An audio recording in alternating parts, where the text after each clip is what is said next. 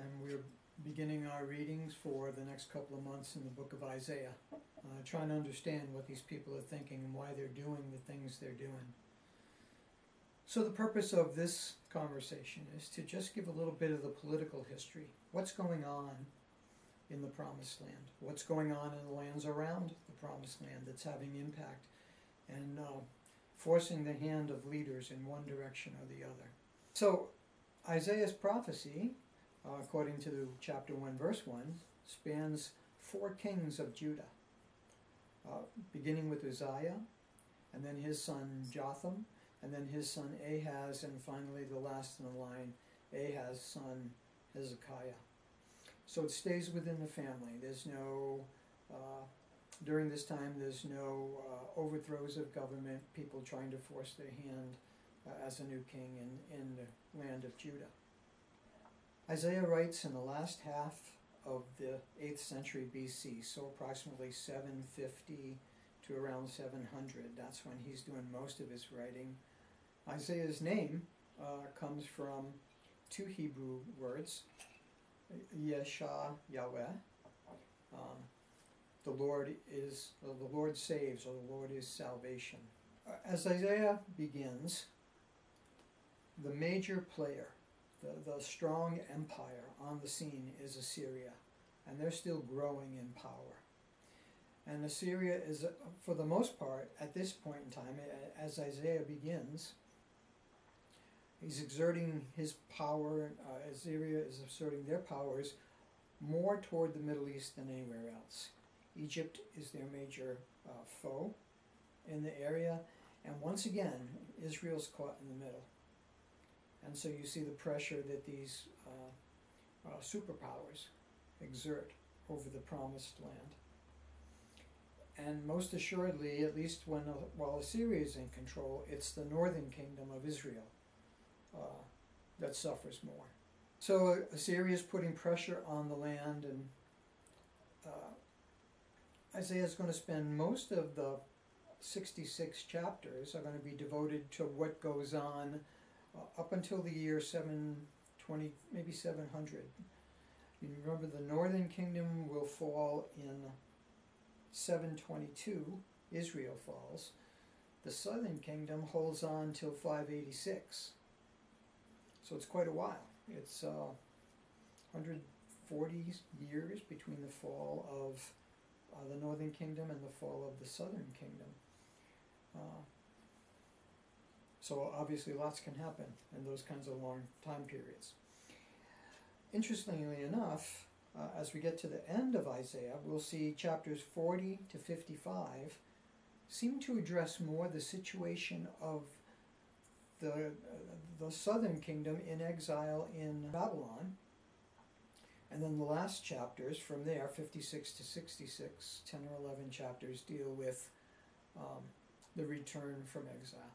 So Isaiah prophesies, the first 40 chapters, more or less, are given to the time of his life, of Isaiah's life, what's going on then. You want to keep a watch and notice how Isaiah's message is balanced between warnings about what's going to happen because of their unbelief, because of their idolatry, how they're going to suffer, how they are suffering and will suffer more, and these constant promises that God's going to be faithful.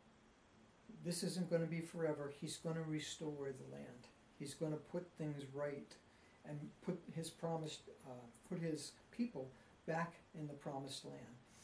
And it's not like he waits through the whole book with all these threats in the beginning and then finally at the end gives them a cheery word of it's all going to end good, don't worry about it. Even, it's almost one for one, maybe not quite that much, but you'll see a warning and then a promise about a restoration. And then another warning and then a promise about restoration. So watch for that as you read the book and see how Isaiah tries to comfort the people and encourage the people. You know, lots of what he has to say is a condemnation of the way that they're living as a nation. And that can be hard to hear. That can be hard to read. So as God speaks through Isaiah, to bring his message through Isaiah, he he's intermixing promises of renewal, offering, extending a conciliatory message, letting them know that God is not abandoning them forever, not by any means. He's not going to abandon his people. He stays true.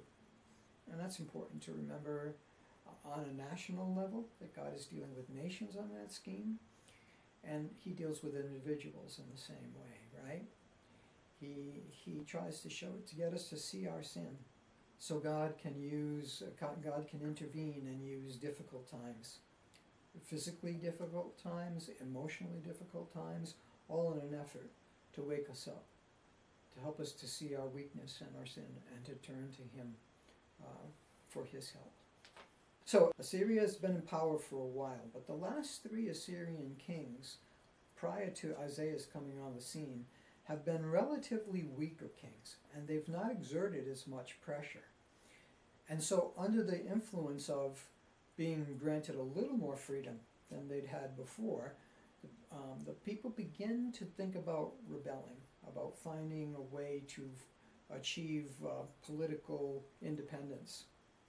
And remember, this is an important part. We're still at this point like 700-800 years before Jesus' time.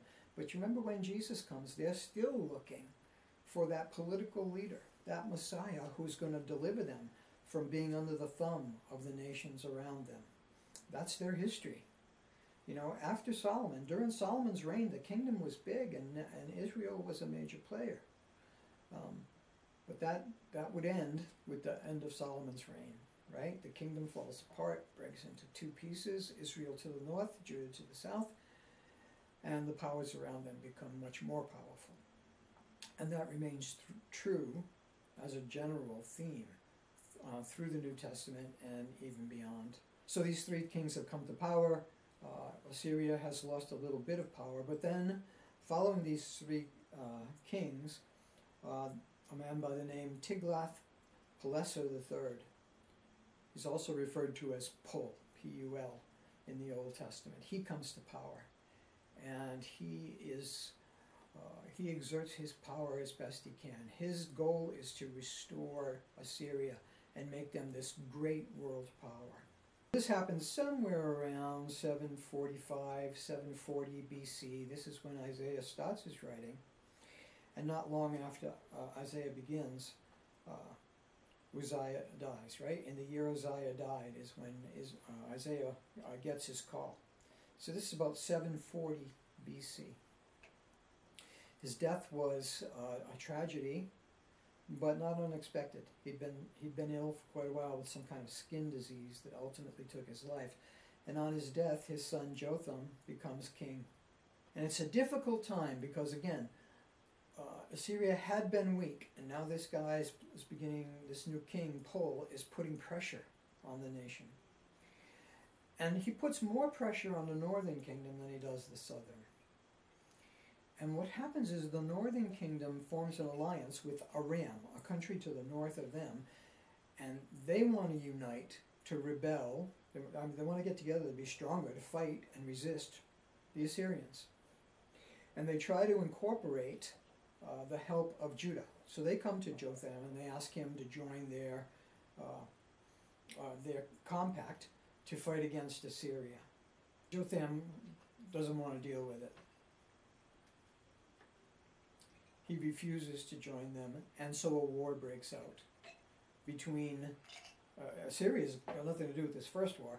It's Israel and Aram fighting against Judah to try to force Judah's hand to make them support the coalition against Assyria.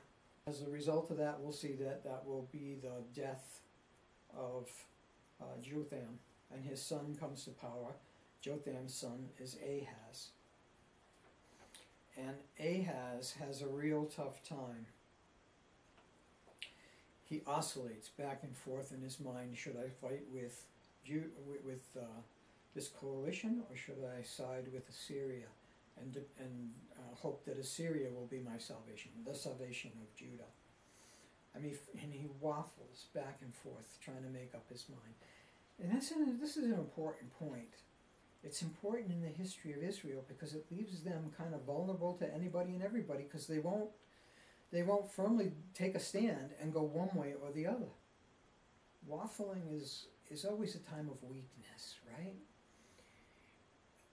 As we talk about this history, as you read through this book, look what's going on politically, and then kind of compare that to what's going on politically in our lifetime. What's going on in our lifetimes right now? You know, what's happening in Ukraine and with Russia and the pressure that's being put on there, and the impact that is having on the rest of the world. And how should the rest of the world respond?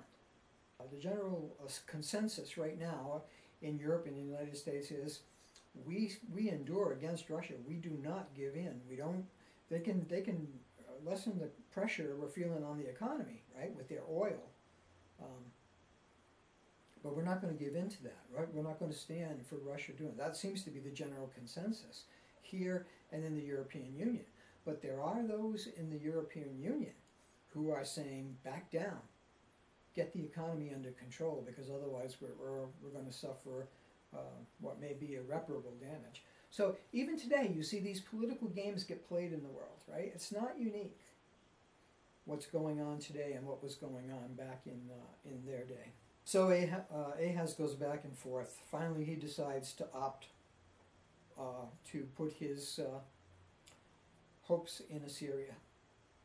He pays a bribe to Pul, and somewhere around 730 BC forms an alliance with Assyria. That wins out for a short time, but when Pul dies in 727, then the northern kingdom, Israel, rebelled against Assyria.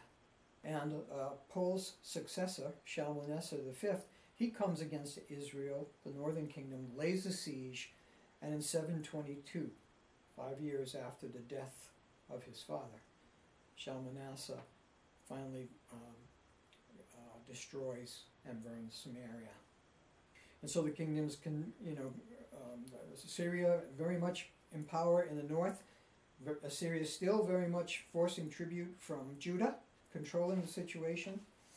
About 20 years after this time, we're getting close to the year 700, another king arises in Assyria. His name is Sennacherib. And several nations banded together once again, trying to resist the authority and the power of Assyria. Now by this time, Hezekiah, Ahaz's son, has come to power in Judah, and he refuses, once again, just like his father, he refuses to join in the rebellion against Assyria. Assyria manages to put down the rebellion in the Middle East, and then turns their attention for a time to their west. They go into Babylon, modern-day Iraq and Iran, and they force their hand there. They become powerful there. You may remember Hezekiah during his time. He's threatened too by the Assyrians and by Sennacherib coming back in the area.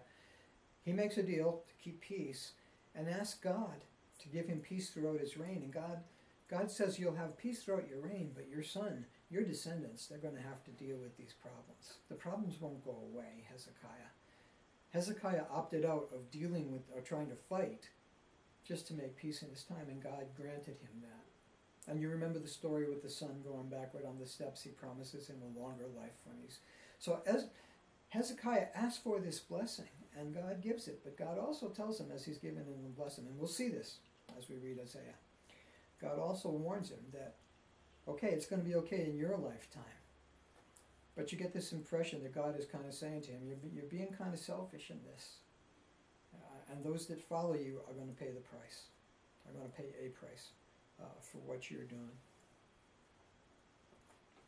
So Assyria turns their attention to their west. They conquer Babylon. The Assyrian Empire reaches its heights somewhere around the year 700 BC. Following this, he comes back and once again begins exerting pressure in the east. The fortunes of the Assyrian Empire will change quickly. they're top dog in 700. Just before 600 comes, 100 years later, they will be completely defeated. Babylon will be the new top dog by the year 600. And Isaiah records for us that Nebuchadnezzar will come against Judah, the southern kingdom, and because of their rebellion will ultimately lay siege to, and in 586, 140, 150 years after the northern kingdom fell, then the southern kingdom, Judah, falls to Babylon. And Isaiah records all of this time, much more detail about the events of his lifetime, and a little bit less later. But again, knowing the history, understanding how these kings and these rulers responded to the threats of these foreign powers, where that led them, how that led them in their decisions, in their political decisions, and what the consequences of those were, physically and spiritually for the nations. It's interesting. It's fascinating to see it happen, and it's really interesting to try to grasp what's happening then and compare what's going on in our day. How is God working in our day? What's God allowing to happen right now? So as you read, pay attention to these details. Pay attention to the shift. Try to put yourself in the place of these people who have to make these decisions. And how would you respond? How would you look for what the Lord is doing? And again, as you read Isaiah, not only does he prophesy about this time, but he goes back and talks, really he discusses from creation until the end times. And look for the promises. You know, Emmanuel, God with us. He tells us that story too. He sees the bigger picture. And there's another lesson for us. Don't get so caught up in our times that you don't see that we're just a small cog in a very big wheel. How do we fit into the history of this nation? How do we fit into the history of the West? How do we fit into the history of Western Europe and America? And then more largely, how do the growth of power in the East, China, India, these new major players that are appearing on the world scene. How do we interrelate with them? How should we respond to them? How should we? How do we bring the gospel most effectively into those kinds of places? All good things to keep in the back of your mind as you try to understand the big picture, as well as what is God going to ask me to do today.